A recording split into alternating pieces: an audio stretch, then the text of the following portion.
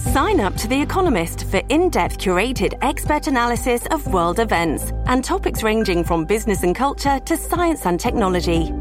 You'll get the weekly digital edition, online-only articles, curated newsletters on politics, the markets, science, culture and China, and full access to The Economist Podcast Plus. The Economist is independent journalism for independent thinking. Go to economist.com and get your first month free.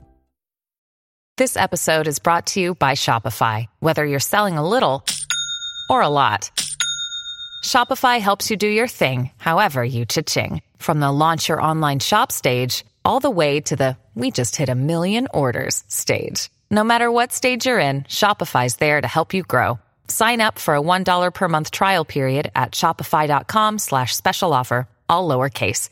That's shopify.com/special offer. Hello, everybody. This is Marshall Poe. I'm the editor of the New Books Network. NBN listeners like to read books and buy them. So we thought we'd tell you that right now, our friends at Princeton University Press are having a remarkable site-wide sale. You can get 50% off books, including ebooks and audiobooks, with the code 50, F-I-F-T-Y, at checkout until May 31. You can save some real money on Princeton University Press books. I encourage you to go there and check it out.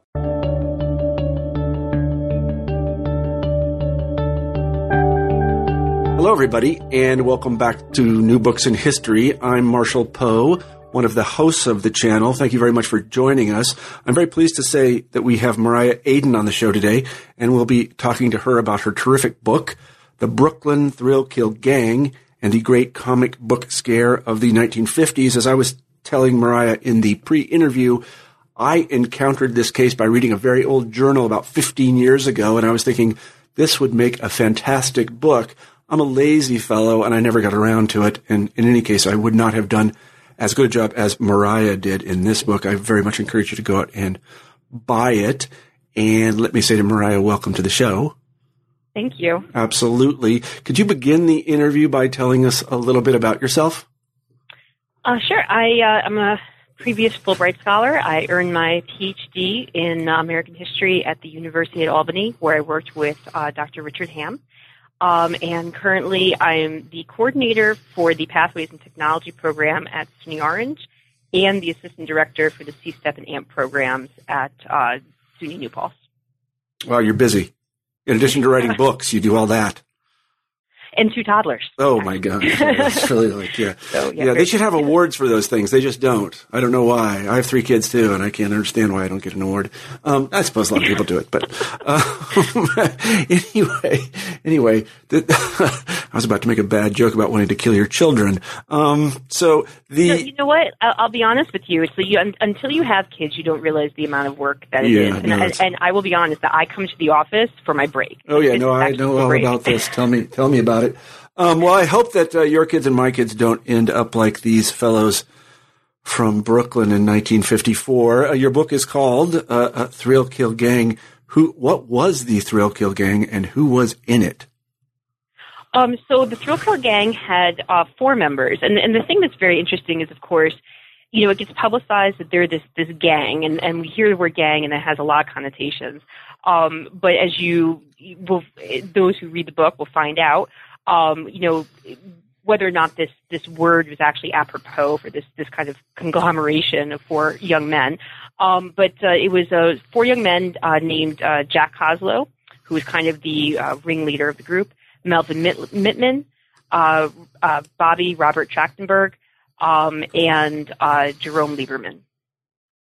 And give us a little bit of biographical detail about these guys, because they do come from, as you say well in the book, they come from a very specific, and I would even say a kind of famous and storied context in sort of the history of the United States of the second half of the century. Like a lot of very famous people came out of this context.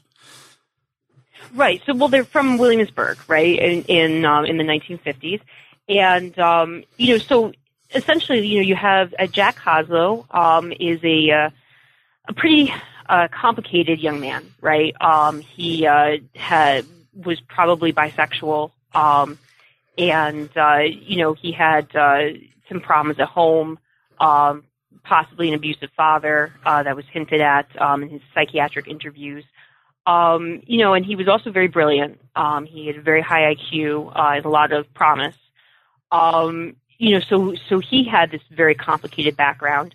He was friends with Melvin Mittman, who seemed to have a less complicated background, but perhaps had his own problems at home and his own issues.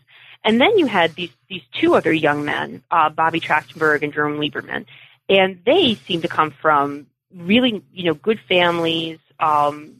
They're well spoken of, typically throughout the neighborhood. So it's very interesting how those two younger boys get mixed up with the two older ones. Mm-hmm. But they're all, from this Williamsburg neighborhood, which is, at that time, it's this neighborhood in flux. It had been a spot where Jews from the Lower East Side had been coming into lower, middle class and working class Jews had been coming into this neighborhood for a while at that point. And now we're leaving. And going out to greener climes, shall we say, out further east. And in the meantime, you had the start of this influx of Hasidic Jewry coming from Eastern Europe. And so it was a neighborhood in transition, and it was in transition in both that way, in terms of almost just shifting ethnicity, but also it was in transition because the construction of the BQE, which was ravishing this neighborhood because it was going right through the heart of it and decimating blocks. So it was definitely a neighborhood in transition, and I think in some ways, that urban decay that's going to happen is also aggravating the situation with these children. Mm-hmm.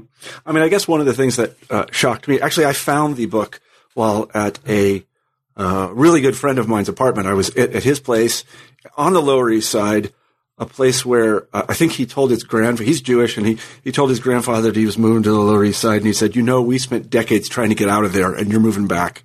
But I mean, I think the thing that struck me is that these are four nice Jewish boys whose parents had kind of made it. They did pretty well. They got all the way to Williamsburg. They haven't made it yet to Long Island, but they're going. Yes. I mean, these were upwardly mobile families, right? You had the youngest boy in the group. His father owns a very prosperous electronics store. The older boys, Jack's father, the ringleader, his father owned a very successful garage, and he was a mechanic. That family actually was moving, and at the time that these crimes start happening, his family had just moved further east. I think into the Flatbush area. Mm-hmm. So yeah, absolutely. I mean, these were very much like upwardly mobile.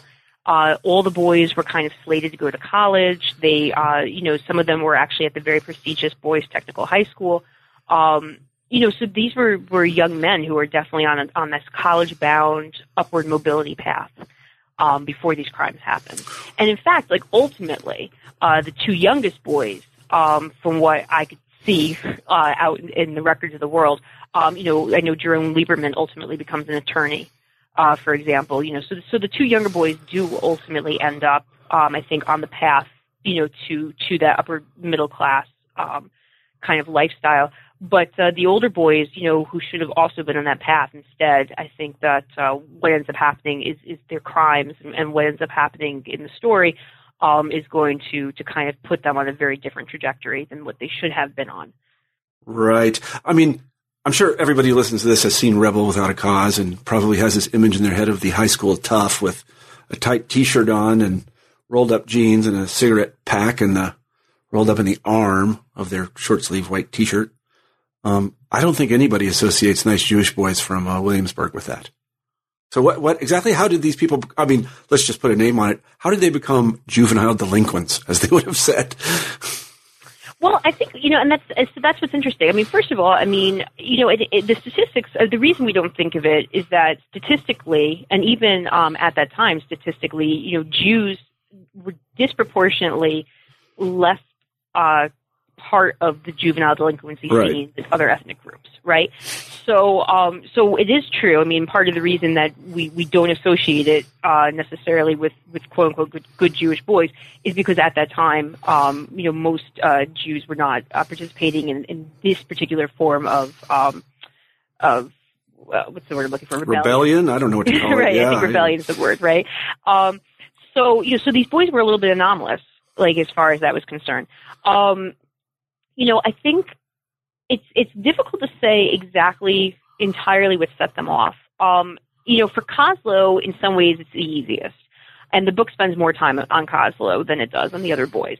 The reason why is because Koslow was interviewed by Dr. Frederick Wortham. And the notes of the psychiatric interview are available at the Library of Congress. And so because of that, it was a lot easier to get a perspective from Koslow himself on why, how this sort of ended up happening. And in some ways, it's a kind of a classic story that happens even today, which is that Koslow was bullied. He was bullied substantially as a young child. And that eventually he just starts acting out. And he starts becoming, right? It just gets to a point where then he's going to start becoming the bully. And it starts out in a variety of ways. I mean, he does act out a little bit in elementary school. He was certainly a rabble-rouser. He also had a long-time fascination with the Nazis, which is very incongruous, right, for a young Jewish boy to have. Put it mildly. The Nazis. Right. But at the same time, when you're reading the psychiatric interview, it actually makes a substantial amount of sense. To him as a young child who felt very powerless, both at home and at school, and in his neighborhood, actually in particular. The Nazis, and hearing about this powerful military, right, that was taking over Europe, and hearing about this on the radio, and he felt he identified in some ways with this group, right, which to him was like this, almost like this powerful underdog. Mm-hmm. And I think that's how he saw himself. And ultimately, when it came to committing the crimes, it's certainly how he saw himself. He understood himself as a superhero. He was beating these people up. I think at one point, the younger boys tells the police that the older boys had said, we got these bums. It was something like, we got these bums, and we tried to teach them to stop drinking and clean up their lives. Mm-hmm. And I think he really believed this. Like, he saw this like as he was acting in this sort of Good Samaritan kind of way, that he's going out, he's cleaning up the streets, right? He's kind of being this superhero.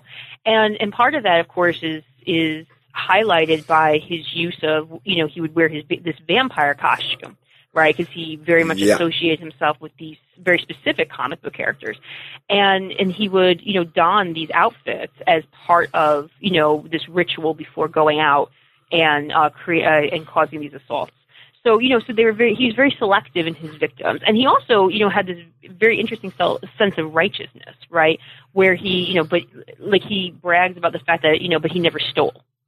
Right, I never pickpocketed. I never stole. That's beneath me. Uh-huh. That's not what this is about. This is about being a vigilante, and so I think like it's kind of this almost classic story of this young bullied man who's trying to find some kind of power and masculinity through this kind of what he sees as this vigilante justice kind of scenario. Well, let's talk a little bit about the comic book connection. What are the kinds of comic books that he was reading? And I don't think they're very old at this point, are they? Remind me, I don't know. So if you could just talk a little bit about that. Oh, the comic books or the boys? Comic books.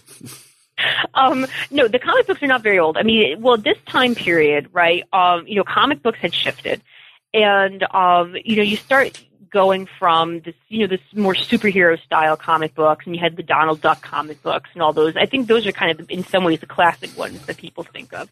And then suddenly in this period, in the, post-war, you start seeing this turn to crime comics first, which were increasingly brutal in nature and very graphic. And then we go from crime comics, and that kind of dies down, and then you start having this rise of romance comics. And then at this moment, when you have the Brooklyn Thrill Kill Gang, the market is being dominated by horror comics. And the issue with horror comics is that, they're increasingly brutal. There's scenes in there, like of people having their limbs eaten off by rats. I mean, there's, there's a lot of for some interesting reason, eyeball torture. Eyeballs, and I'm sure eyeballs. somebody could write a whole book about that. Yeah, eyeballs. Yes, eyeballs. I mean, I guess that's, but there was just all sorts of different and inventive forms of torturing other people. And, and part of it is that this was, I think David Haydu describes it as a spiral of gruesomeness, where each cover and each comic book tries to outdo the next, right? Because they're competing for readers. And so it's like, well, as disgusting as, that comic was last month, we could be more disgusting. We could be more violent. We could be more graphic. So, so this is kind of the genre that's really happening at that moment. And that's, so he really identifies with these vampire and horror comics. He also has a collection, and this is the one that ends up being kind of the big thing ultimately for the, as far as New York State law is concerned, with these pornographic comics. And they're called Knights of Horror. And there's actually a great book out there by Craig Yo that's just about Joe Shuster, who was co-creator of Superman, who did the artwork for these comics. So these are extremely violent, pornographic, sadistic comic books. And of course, Jack has the whole collection of these. And to be honest, he does model his crimes very much after what he's seeing in these comic books. So, they'll go after young women in parks and they whip them, and he actually admits, yes, I got that right from the comic books. Mm-hmm. Having people kiss his feet, there's a variety of the cigarette torture that he engages in with some of the victims. So a lot of these are coming, and he very readily admits that these things are inspired by what he's seen in the comic books. I mean, it's so interesting because my son and daughter are kind of into comic books, and I can walk a few blocks from my house to a comic book store that is, I think it's next to an Ann Taylor. And we can buy all that stuff and more. So at this time, though, there were still obscenity laws, weren't there? Had these comic books come to the attention of the authorities? Oh, well, definitely. I mean, well, the problem is that, at this time, America was in a very different place. And a lot of it, people were not thrilled about obscenity laws. And I think we have kind of this mischaracterization of the 1950s as an era when everybody just wants to legislate things. But the reality is that, people really were advocating for self-regulation. So, even though there was the Hollywood production code, for example, right? And so Hollywood had been regulated at that point for a couple of decades, but television had not been. And no one was going after television because television self-regulated. They created their own code that was kind of modeled after the Hollywood production code. And they also, their advertisers, frankly, served to a great extent as a form of self-censorship, right? I mean, advertisers just didn't want to be associated with things that were too controversial Sure. or too anything. So that also, just kind of censored itself. So comic books become problematic primarily because they had made no effort to create an adult audience. And so it becomes increasingly difficult for you to argue that you should have full freedom of the press and that you should have the ability to publish whatever that you want and as gruesomely as you want to publish when your audience is only children. Mm-hmm. So there had been at this point, at the time that the thrill killers are happening, there had been over a decade of attempts to try to cajole the industry into self-regulating. And it kept failing. And it kept failing partially of the fault of the industry and partially not its fault. The problem with comic books, unlike something like television, is that they could be cheaply made in somebody's basement. Right. And in fact, those pornographic comics that Jack Coslow had were being cheaply made in some mafia guy's basement, right? So, so there is that issue where it becomes very difficult because you do have these big major publishers like Dell, for example, who is, Dell made very wholesome comics. So they were all about regulation. They're like, it does nothing but help us, because they want parents to trust them. Their sales actually increase the more trust that parents have in comic books, right? So there were these large companies that were very much for it. But then there were these much smaller operations, these much more fly-by-night operations, and they weren't interested in regulation. They want to sell quickly. So you have that issue, right? So you have the issue that you can't get people on board. And the very first time that the comic books try to self-regulate, that's pretty much what happens. I mean, it's you only get a certain percentage of the groups to sign up, and the people who were creating the most gruesome. And this is the first attempt was really focused on the crime comics, and the companies that were making the most egregious comics, they just simply wouldn't sign up and they wouldn't self-regulate. So by the time you have William Gaines and, trying to organize and getting the second round in 1954, you start seeing this real push because they really are seeing the writing on the wall. We've reached a point where parents and legislatures are getting very upset. The Senate subcommittee, the U.S. Senate subcommittee hearings on juvenile delinquency had at that point started focusing on comic books in March of 1954. And, so you have this showdown that happens, right? It's televised between William Gaines and Frederick Wertham. And, so now it's really of national prominence. And so the comic book publishers are like, wow, okay, the writing's on the wall here. We need to regulate. We need to make this happen. And so they actually do, create a comic czar position. They're trying at that point desperately to try to get this, these comic books have to go through the czar. They have to be, approved. So they're trying to clean up, at that point, but it's really too little too late. And it's been a whole decade at that point of just a lack of self-regulation. So, so there's the comic books aren't falling under obscenity laws. They're going to end up ultimately creating laws that are going to ban very specific titles, they're going to ban crime, ban horror, and it just goes this whole complex legislation that happens in New York State, of this list of things that you can no longer do. And that's going to completely decimate the industry. But it's also after about a decade of trying to get the industry to self-regulate. Comic books are, I don't know what to say about that. Then I guess the timing of the Thrill Kill gang was not terribly good because they commit their crimes, or their crimes come to light in, I guess you say the summer of 1954?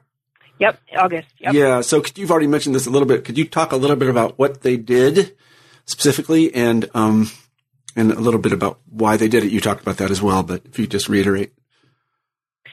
So what they did is now, and I guess it's important to kind of parse it out a little bit. The two older boys were mainly the ones who did everything, right? And then the two younger boys get wrapped up, unfortunately, in the two major crimes, the two dates that somebody actually gets killed. There's two dates where people die. And unfortunately, the younger boys were present at both those dates, and that's how they end up really getting wrapped into it. But the two older boys, in particular, had gone around. They had whipped some people. So young women, they would find young women in parks at night if they, felt there's a young woman out too late, and they would whip them with horsewhips. They would, so there's a very sexual aspect, especially those crimes. They often, especially the one boy Mel, would grope their breasts, and somewhat, so they wouldn't, they wouldn't rape them, but there was sexual assault, certainly involved in it. So there's that aspect. They would go after vagrants. Or people, either vagrants or people who were drunk. They found like a drunk sleeping on a bench, and they would beat them up. Pretty much, they would burn them with cigarettes and beat them up. So that's pretty much what they were doing. So they were going around kind of terrorizing those populations that summer. Mm-hmm. So there was two instances where people ended up dying. In both cases, accidentally. It was not their intent actually to kill anyone, believe it or not, even though their name was the Brooklyn Thrill Kill Gang, right? But they did not actually intend to kill anyone. The one man died after he was hit. His head fell and hit one of the grates in the sidewalk, and the storm drains, and it fractured his skull. Mm-hmm. And the other man ended up drowning in the river. So so they did, the two deaths actually were accidental. But they certainly were out to assault people. Mm-hmm. And then the notion is, they didn't leave any manifesto or anything, but the notion is that they're, at least on the part of the two older boys, they're going to clean the city up or something like that. Yeah. I mean, it's sort of, there's certainly no manifesto. It's interesting because I'm not entirely sure what Mel believed, right? So the one boy, I think maybe was just out to beat people up. I'm not really sure. But the older boy, I think, in his own way, like, he kind of felt like he had this kind of vigilante thing going on. But at the same time, he also admits that he did it because it was thrilling and he wanted to feel powerful. So he was, one of the things I think that made the older boy very interesting, Jack, is because, I think maybe because he was very intelligent, he had he had a real self-awareness in his own way about what he was doing, and a self-consciousness about what he was doing, and why, And it's very interesting because in his interview with Wortham, like, he really kind of puts it out there, and he will admit that he wanted to feel powerful, he wanted to do these things. Mm-hmm. So he's not completely delusional in thinking that it's just about being a vigilante. But then there's also, but part of him is like, it is a little bit about being a vigilante. So, yeah. So, where did they do this? And you already mentioned women, but did they have particular targets? You mentioned people that were, street people, or I don't know what you want to call homeless people. Did they pick, was it more specific than that? I think that primarily, I think fundamentally they were just looking for easy targets. I think that's fundamentally what they were doing. But, certainly, like, Jack expressed disgust at the people who drank. He found that very disgusting and distasteful. Mm-hmm. And he expressed that very clearly in his interviews with the police. So I think, like, that was his, one of his main things. Like, it tended to be vagrants, but it mostly really tended to be people who were passed out drunk. Mm-hmm. I think that's something that would get his ire up. Mm-hmm. Mm-hmm. And where did all this occur? Where was their stomping grounds, so to say? It was, there was this place called Triangle Park, right? So it's right near, it's like this real scrap of land that's happening near the bridge. So they would go there. They also liked going to, like some of the other parks in the area. Basically, my understanding is they would go, and also, again, because this place is right now, it was in that moment of being devastated. So, I know on like a Rodney Street, there was, these abandoned housing that was about to be torn down, to build the BQE. So a lot of times vagrants were congregating in those areas, kind of squatting until the buildings were torn down. And so those tended to be the places that they would go. I know McCarran Park is where they tended to go after young women, because that was a place where young women were going to be hanging out, especially after hours. So it was just all throughout the Williamsburg area. They would kind of just like, just troll around, trying to find victims. Right. Did Jack's parents ever ask him, why are you dressed like a vampire and why do you keep going out late at night? Not that we could tell. Just there's normal certainly, sort of thing? there's no evidence. The thing with the vampire costume, I guess I should clarify. He wasn't in a full-on Halloween vampire costume. For him, his costume, it was this pair of black leather pants. I think it was like a black turtleneck. It was almost like very beatnik-like, right? Mm-hmm. So, for all we know, his parents just thought he was going to a poetry reading. I don't know. Right. So it may not have been as obvious, I guess is what I'm saying. But to him, this was a vampire costume. This was his interpretation of that kind of look. And, and he had I think a black overcoat with it or something.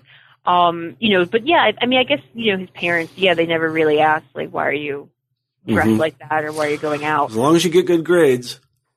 Well, yeah, well, Jack, well, see, that's the thing. Now, Jack was having problems at that point. Oh, really? And that's also part of the reason that the crimes, right, start happening, because in his life, everything had kind of gone to hell in a handbasket a little bit.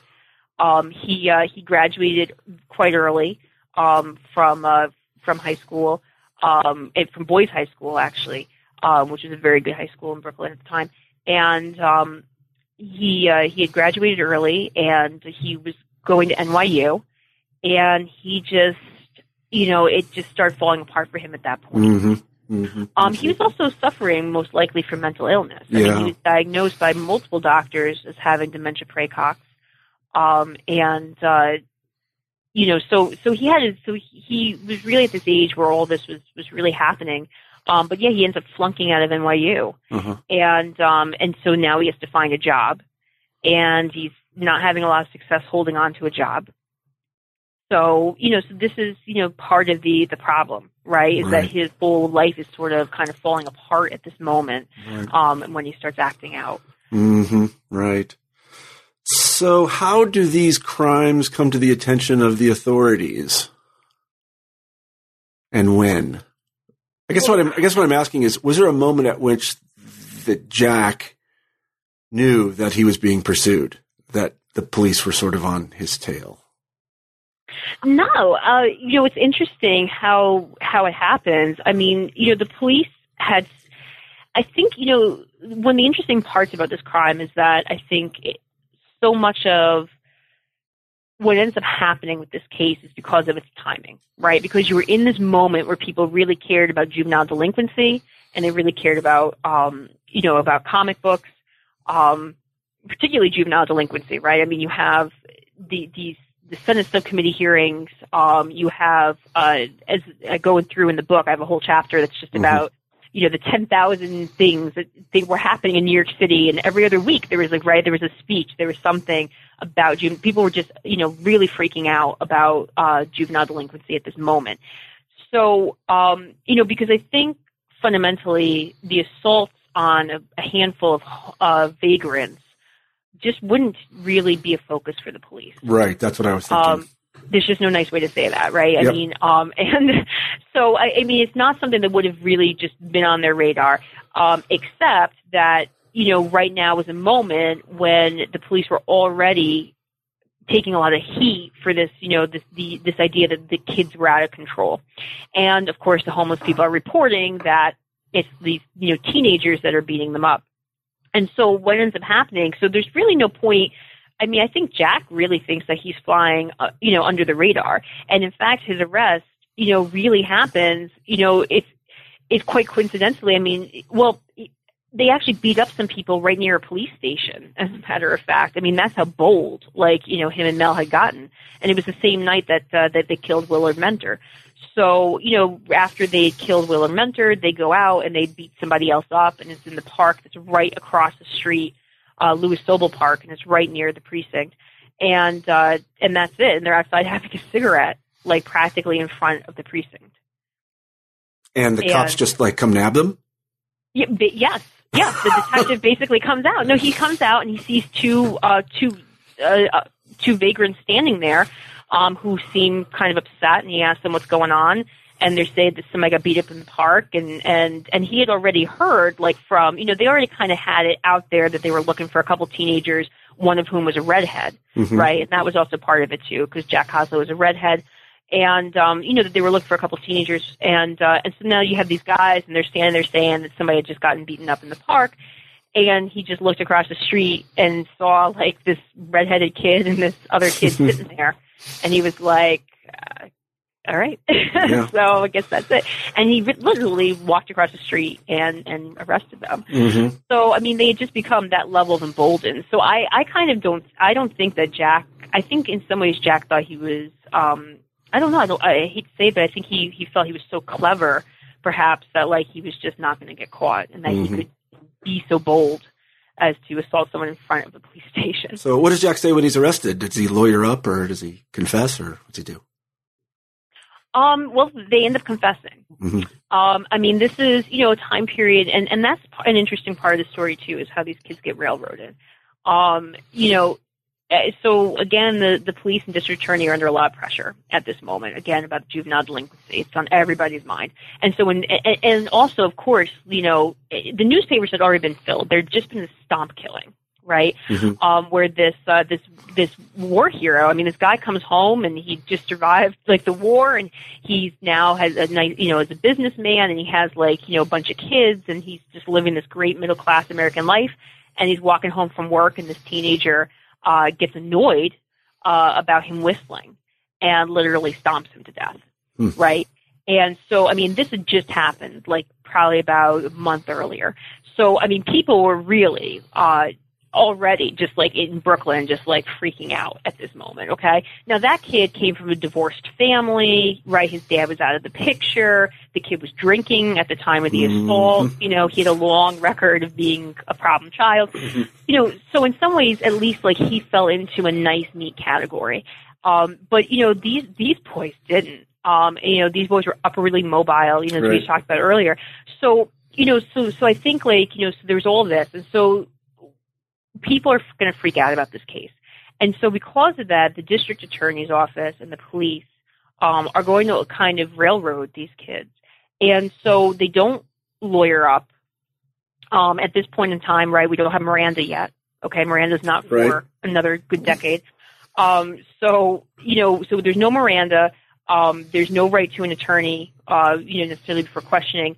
And they actually do some crazy publicity stunts where they take the boys down to the docks when they dredge up the body. They have them point to the body. They have the press take pictures. They have, the district attorney take statements from these boys standing in front of the body, at the docks, right? With no lawyers. I mean, that's the thing. You look at this, there's not a lawyer present, right? And at that point, I think they actually even had lawyers. But they didn't even notify the lawyers. So there's so much happening, and at this point, all of this is legal, right? This is all. I mean, it's distasteful, and we can certainly see it today as injustice. But at this point, it's technically not illegal to do. So there's this whole kind of publicity aspect. The boys are actually because the Sam Shepard case, right, which is going to kind of really be the thing that kind of curtails press in the courtroom and the kind of shenanigans the police can do with the press, right? That's happening contemporaneously to this case, right? So so that ruling hasn't been made yet, okay? So basically, so these boys, there's pictures of them, and you actually see in the book a lot of the pictures I think are actually coming from the police station, right? So, they have the boys sitting there, and they, bring in cameramen. They allow the press access, and they take pictures of the boys sitting at the police station, and they take pictures of the boys. There's actually one in the book where Eddie Walsh, one of the people that, the boys had beaten up, is actually sitting there pointing a finger right at Jack Koslow in the police station. So it's this really damning kind of evidence that's going to happen and play out in the press. Right, which is going to make it very difficult to create an impartial jury and a fair trial. Right, and it becomes national news almost instantly. Yes. Everybody reads about this case. Absolutely. Right. Yeah, I mean, it's all the way to Los Angeles to actually even Australia. I think they even had articles in Australia and in other countries about it. So yeah, it's very quickly becomes a national sensation. So, I guess one question I have is, do you know how their parents reacted? Wow. Well, their parents, I mean, of course, are devastated. And I think for the most part, I don't think their parents quite believe it, Certainly the parents of the younger boys, and particularly, I think we get a lot from of statements from Jerome Lieberman's father, who talks very readily to the press. Because I think he's just blown away, right? I mean, his son, and again, Jerome Lieberman, of the four of them, is the one where, nobody has a bad word to say about this kid, right? I mean, all the old ladies in the neighborhood adore him, everybody, he's just, and he kind of gets wrapped up in this because he's best friends with Bobby. Bobby becomes friends with Mel, and Mel's friends with Jack, do you see? So he kind of gets roped into this mess. And he does. I mean, certainly at the one instance, he actually, like, he slaps the one guy, and he does participate a little bit. But his father is very vocal to the press, and it's just like, this can't be. My kid could not have done these things. Like, he's not that kid. And, certainly I think for the most part, the parents are very shocked. And I don't think any of them, including Jack's parents, I think even for all of Jack's problems, I don't think that even Jack's parents suspected that he was doing anything like this. Right. So what does the, district attorney charge them with? Well, that's right. So that goes back to, this becoming a big national case and being in the press and the kind of, the gestalt at the moment, concerning juvenile delinquency. So they get charged with murder one. And they're doing a murder one charge, based on a felony kidnapping. So the idea being that in the walk that they made Willard Mentor walk with them from Triangle Park to the pier, and that was a walk of multiple blocks, and that walk was in fact kidnapping. It's the reality is that it's a trumped up charge, right? I mean, certainly, no one would condone what these kids did, and I certainly would not argue that they shouldn't have gone to jail. But what they did was an assault charge, and at best a man won. They did accidentally kill someone. But there was no point that this was a murder charge. But because it's in the press, because it's getting the attention it's getting, you can't charge them with anything less. Right. And so they're actually facing the death penalty. Right. And that's one of the things that's a big deal about this case as well, is that you have these four boys, ranging in age from, 15 to 18 years old, now facing the death penalty. Right. But a question that occurs to me is,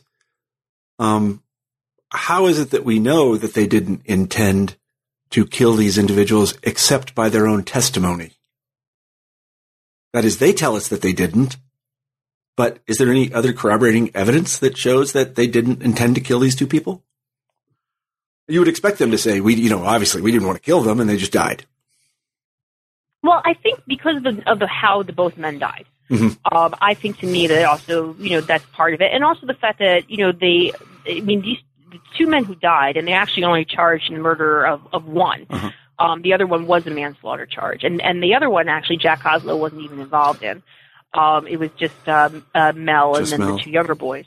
But in the case of Willard Mentor, they beat him up and then they threw him into the river. And I'm not sure that they would know whether or not someone knew how to swim. And then that's really what happened. The man died because he didn't know how to swim. Right. I just... No, I see what you're saying. Yeah.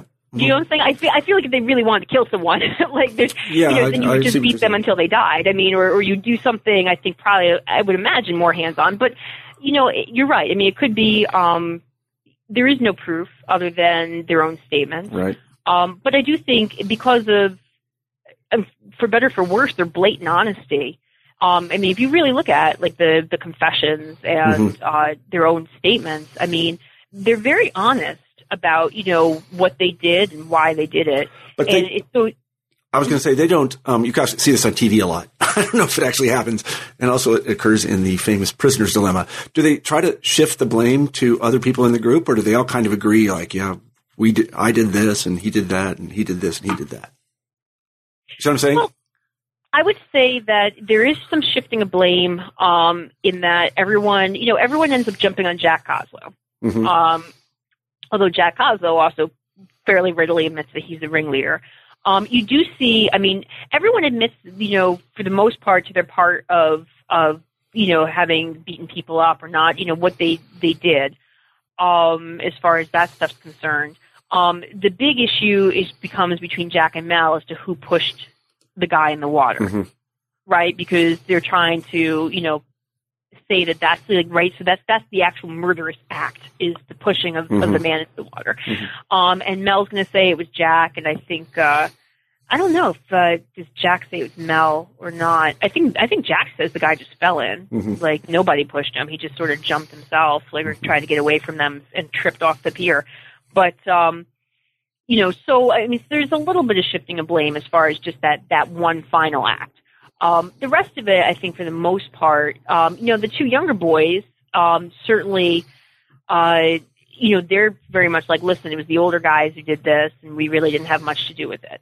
And certainly in the case of Jerry Lieberman, by all accounts, it sounds like he really didn't have much to do with anything. Bobby, it's a little bit more, questionable. And in fact, he does end up in a juvenile detention center for the full length of as long as they could put him in there. Mm-hmm. So until the age of 21, because his parole officer doesn't feel that he has adequate amounts of remorse for his participation in the crimes. I see. But yeah. So what? It sounds like a thankless and impossible task. But what kind of defense did their attorneys mount? Ooh. Well, so I mean, I have to say, like this. When I was writing this, okay, it was such an interesting and amazing project to work on because it starts out being interesting. And then it gets more interesting. Yeah, I'm telling you what. It's surreal, right? And then so as soon as you ask this question, you're like, what do the attorneys do? And that's when it just gets crazy, right? Like, this is the moment when you're like, this could be a movie, and no one will believe it. So you have different levels of defense attorneys, and the two younger boys end up with extremely venerable, right, defense attorneys. But you end up with Jack Koslow. Okay, and he ends up with this. Oh my goodness, why am I blanking on the guy's name? Let's call him Jack Koslow's attorney. Jack Koslow's attorney. Okay, so Jack Koslow's. Well, okay, so basically, the two younger boys, they end up with these very venerable attorneys, right? So you end up with people like James D.C. Murray, okay, who had done tons of homicide trials, and he was just this really famous and very well-known defense attorney at the time. And then Bobby also gets a very venerable defense attorney, someone who had actually done, in fact, they had done work with another juvenile who had been charged with facing first-degree murder. So so they have a very different level of attorney. But Jack's attorney, Fred Morit, is a little bit different. He has a sideline. Well, he was actually really well known for being a singer. And an entertainer, and he had his own radio show. And sounds like he could run for president. That was a joke. Right. Right. I mean, and he was a politician. Actually, he was a politician. He represented Brooklyn in the state senate. So he was a politician. He was a singer. He had actually written an operetta. And he had actually written some music that was used in movies, as a matter of fact. So, he was just very... a Renaissance man. Kind of a Renaissance man, absolutely. But unfortunately, he was a really good showman, okay, and a really crappy attorney. Mm-hmm. And, so his defense... Wow. I mean, at one point, he actually, the closing arguments, for example, where he just, does, a paraphrase of 10 Little Indians, so that was just mind-blowing. He just does a bunch of theatrics, right? And he actually tries doing this defense where he's trying to, use the stenographer, and try to prove that the stenographer did not take adequate, or the stenography notes were fudged from the interviews, which is probably true, actually. And this one is probably true. He could not get a hold of the person from the newspaper, but certainly we know at least one newspaper reporter reported, who was at the docks, right, when they were doing these ridiculous interviews in front of the corpse.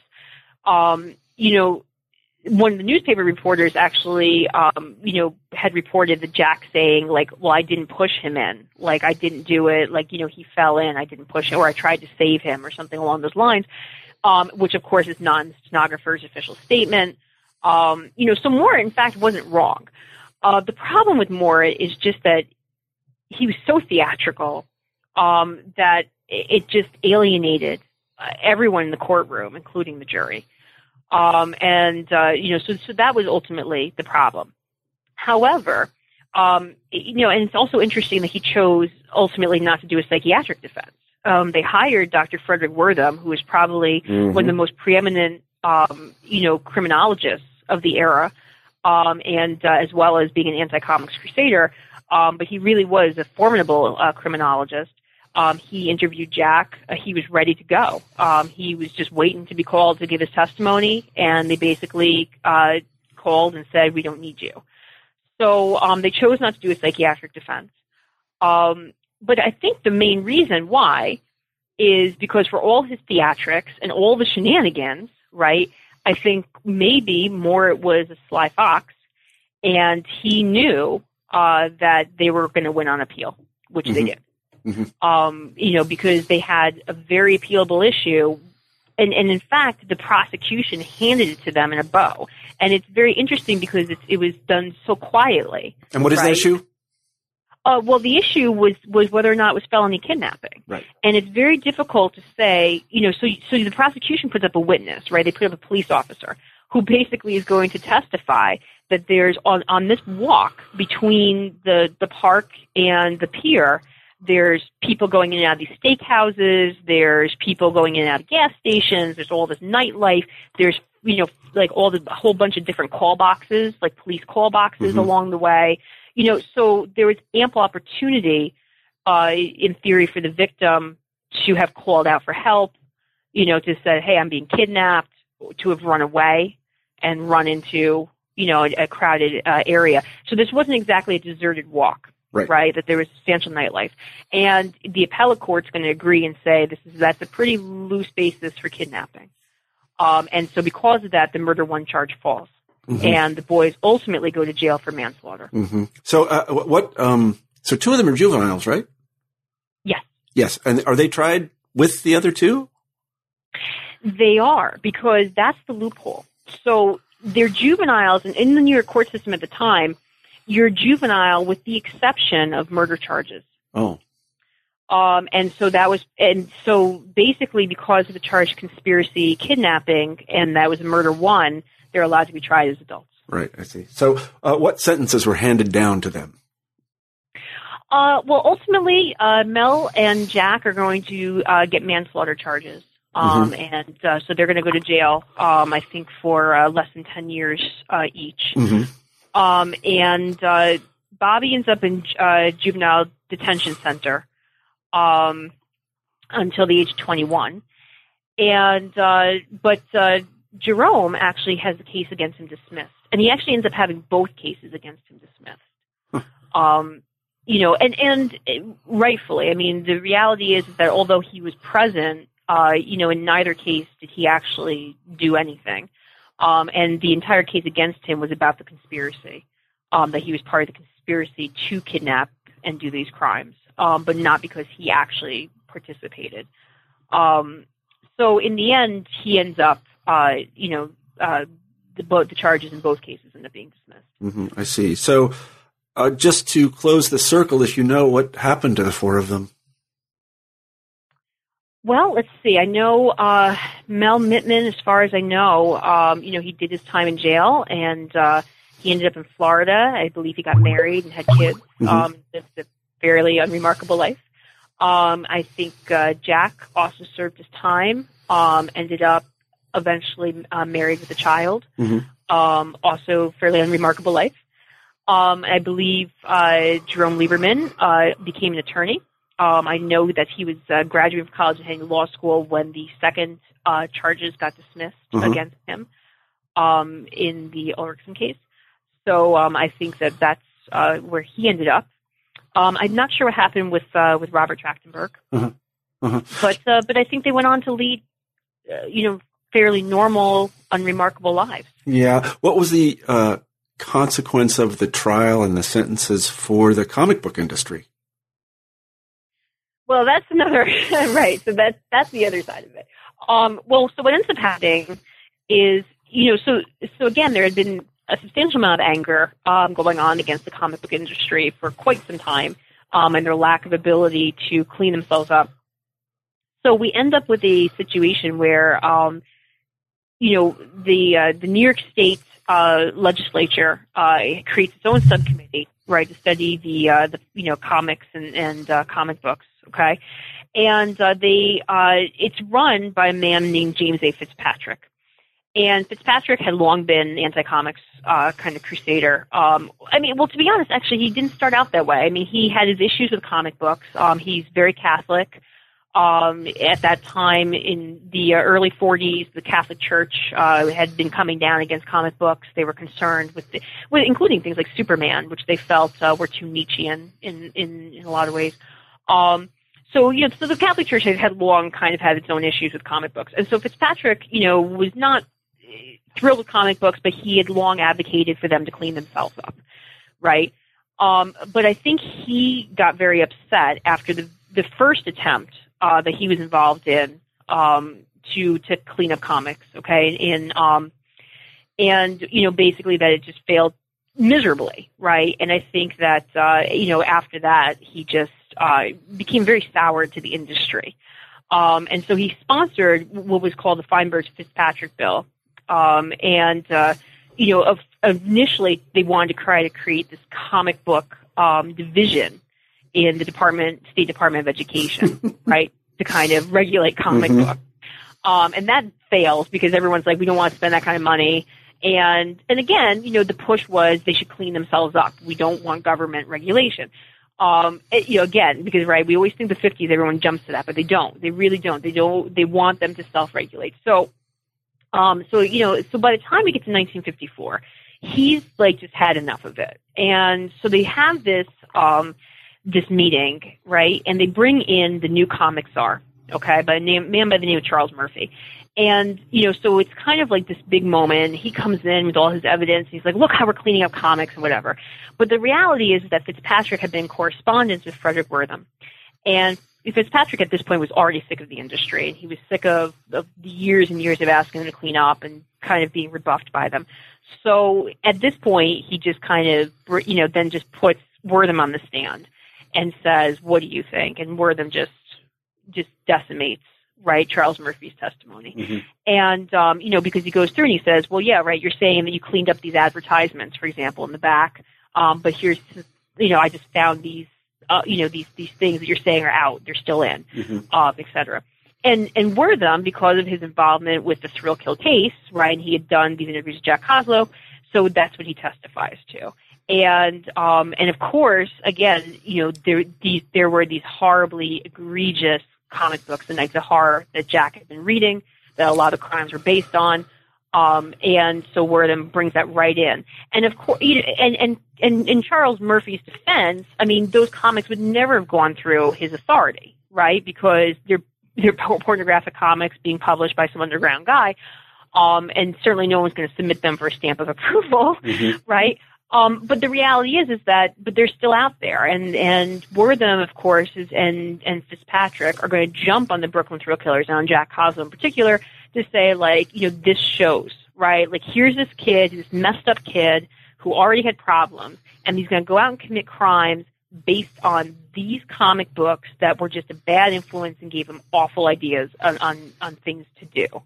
And that was Wertham's position for years, right? Wertham had always advocated, and I think that's kind of a mistake that people have about Frederick Wertham, where they're like, oh, he's, saying that just normal kid's going to read a comic book and go crazy. Wertham was a sophisticated criminologist, but what he was advocating was that if you have a messed up kid, left to their own imagination, messed up kids act out in very, fairly specific kind of ways. They're gonna beat people up, or they're going to steal, or they're gonna do the normal, kind of delinquency things. But, his fear is that, you're handing these kids these very gruesome comic books that are all about just torturing human beings and et cetera. And you're handing this to a messed up child, and now this child has all sorts of fantastic ideas on how to act out, that they would not have per se come up with on their own. And I don't think he's necessarily wrong about that. Right. So that was, and so what ends up happening because of all this is the New York State Legislature is going to adopt a law that is going to essentially ban crime and horror comics. And they're going to cite the Brooklyn Thrill Killers, as one of the main pieces of evidence to show why this law is necessary and and the ill effects that comic books have on children and on the delinquent mind, essentially. That's very interesting. People today are at loggerheads about what video games do. I know that my son and daughter really like video games. They really like them. People argue it all the time about whether they're a good effect or a bad effect. I don't know what to think. I don't know. Of course, then again, my son does not dress up in a vampire cape and go around beating vagrants up. At least I don't think. I'm pretty sure he doesn't do that. But that's, but one of the issues is that, and I think it's interesting because we actually do have, it's an interesting issue in America. And I think to me, like, what's changed is our sense of community has changed, right, more than the evidence. And I think the evidence has always suggested, and including now the studies, I think, show very clearly that, violent video games and these other mass media materials, desensitize children, that they actually do cause adrenaline fluctuations. There is a long list of effects, actually, that we really know scientifically. We've actually measured scientifically, right? We've been able to, just even measure pulse rates and measure adrenal spikes and all sorts of stuff. So, there is that reality, right? And I think, one of the things that I would say is that in the 1950s, what's different is that we happen to be in a period of America, and of course I have to caveat this and say, right, and of course this doesn't apply to everyone, right, because we all know with segregation and sexism and everything stuff, sure. But overall, America had this idea of a certain sense of community, right? And so there was this idea that, if these things are bad for children, right, even if it's not necessarily bad for you, even if you have a normal child or you have a fine child and it won't affect your child, the idea that it could harm other children, right, is enough for you to say, then as a society, we're going to choose to forgo it, right? Either it has to be regulated or something has to happen here. And, and I think that, whereas today, right, we go very extreme in the other direction. Yeah, we do. Right? I mean, the fact that it could hurt children, and in fact, we may have studies that it does hurt children, is not my problem as long as I'm allowed to consume them. Right. No, I think that's exactly right. That's a very good point. I hadn't thought of that, but I think you're totally right about that. Also, I think that anybody who thinks about it for a second knows that what you feed your head can hurt you or help you. That's not a difficult concept to grasp, I think. Well, exactly. I mean, it's interesting. It was actually very interesting because I just did a talk a couple months ago, and there's this woman, and it was very interesting because she, the first thing she said was that she's like, I'm against all censorship. I'm completely against censorship. Well, first of all, I don't think anyone is completely. I mean, there's a few people, but we all agree that some censorship, right? Yeah, we do. No question. Very few people are okay with child pornography, right? Very few people are okay with snuff films. So there's a certain level that we all agree on. But but she comes out about this, right? And then it's interesting because she's also, like a pacifist, and I'm kind of like, well, but and we all know that, the U.S. military uses, right, these kinds of video games and these sensory experiences to help train soldiers, right? These are tools that are well known to be used to help desensitize, right? And yet, we're giving them to average children, right? And so, that's an interesting question. I mean, what are we doing, and are we choosing to do it? I don't know. And I think in the 1950s, we're maybe in some ways more open to asking that question, right? I mean, I think, people I think have a tendency to condemn the 50s as this very closed-minded time. But in a lot of ways it wasn't. There was actually a lot of different arts and materials and things happening. But I think that people were more willing to question, is this good? Is this good for society? Yeah, is this going to produce the kind of people that we want to produce? Yeah. And I think, that idea of children as a national project was something that was much more part of the culture at that time. Yeah. And I think when we look at a situation like this, it's important to keep that in mind instead of just seeing it as this kind of repressive, like the sexually repressive censorship, they want to take away kids' fun reading materials. Right. Well, that's no. They really just wanted to say, is this going to create the kind of person in society that we want? And what does that mean? And how do we, as a national project, make that happen? Yeah, I used to go to the drugstore and I would buy comic books. Sergeant Rock was my favorite. It was very violent, I have to say. The Americans always won. You know, they were gritty and tough and sacrificed for the nation. But as I say, I take my kids to the comic book store, Modern Marvels, down the street from where I live, next to the Ann Taylor, and there's all kinds of X-rated material in there. Just every imaginable thing. There's also Sergeant Rock, by the way, and Dungeons and Dragons and everything else. But there's also, I can't even mention it on the podcast. It's just disgusting what's in there. And I suppose that's where we've come to. You know, that all that stuff has to be mixed up. But it's also a little bit different today because today these things are considered appropriate. You know, there's an adult audience, right? I buy graphic novels. Yeah, sure. You know, I actually love graphic novels. I buy them. Most of my friends read all sorts of, graphic novels, comic books, whatever. It's, there's an adult audience. And so you can justify and say, this X-rated comic book is obviously not meant for a child, it's meant for an adult audience. Right. But it was much harder in 1954 when your entire audience was children and, the advertisements in the back of the magazine, really backed you up on that. Because it's like when you have like toy guns and toy, whips and all sorts of weird stuff that no adult's going to order. It's really hard to say, but this is really meant for an adult. Well, no, there's no adults buying it. You're not marketing it to adults, and you have children's toys in the advertisement. So I'm pretty sure this is for kids. And that was the point. Is if they had tried to cultivate an adult audience, right, then it would have been completely different. Then I don't think censorship would have happened if they had been able to say these are not for children. No one's supposed to be selling these to children.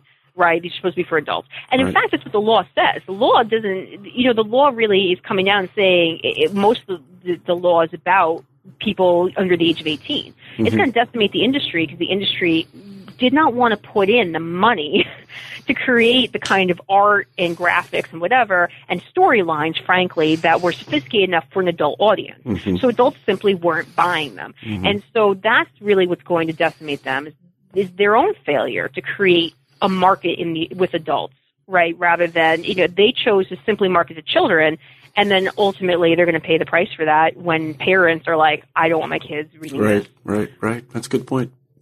Well, Mariah, thank you very much for being on the show. Today we've been talking to Mariah Aden about her book, The Brooklyn Thrill Kill Gang and the Great Comic Book Scare of the 1950s. It's a fantastic book. I think you should go out and buy it and read it. You will not be disappointed. Thank you, Mariah.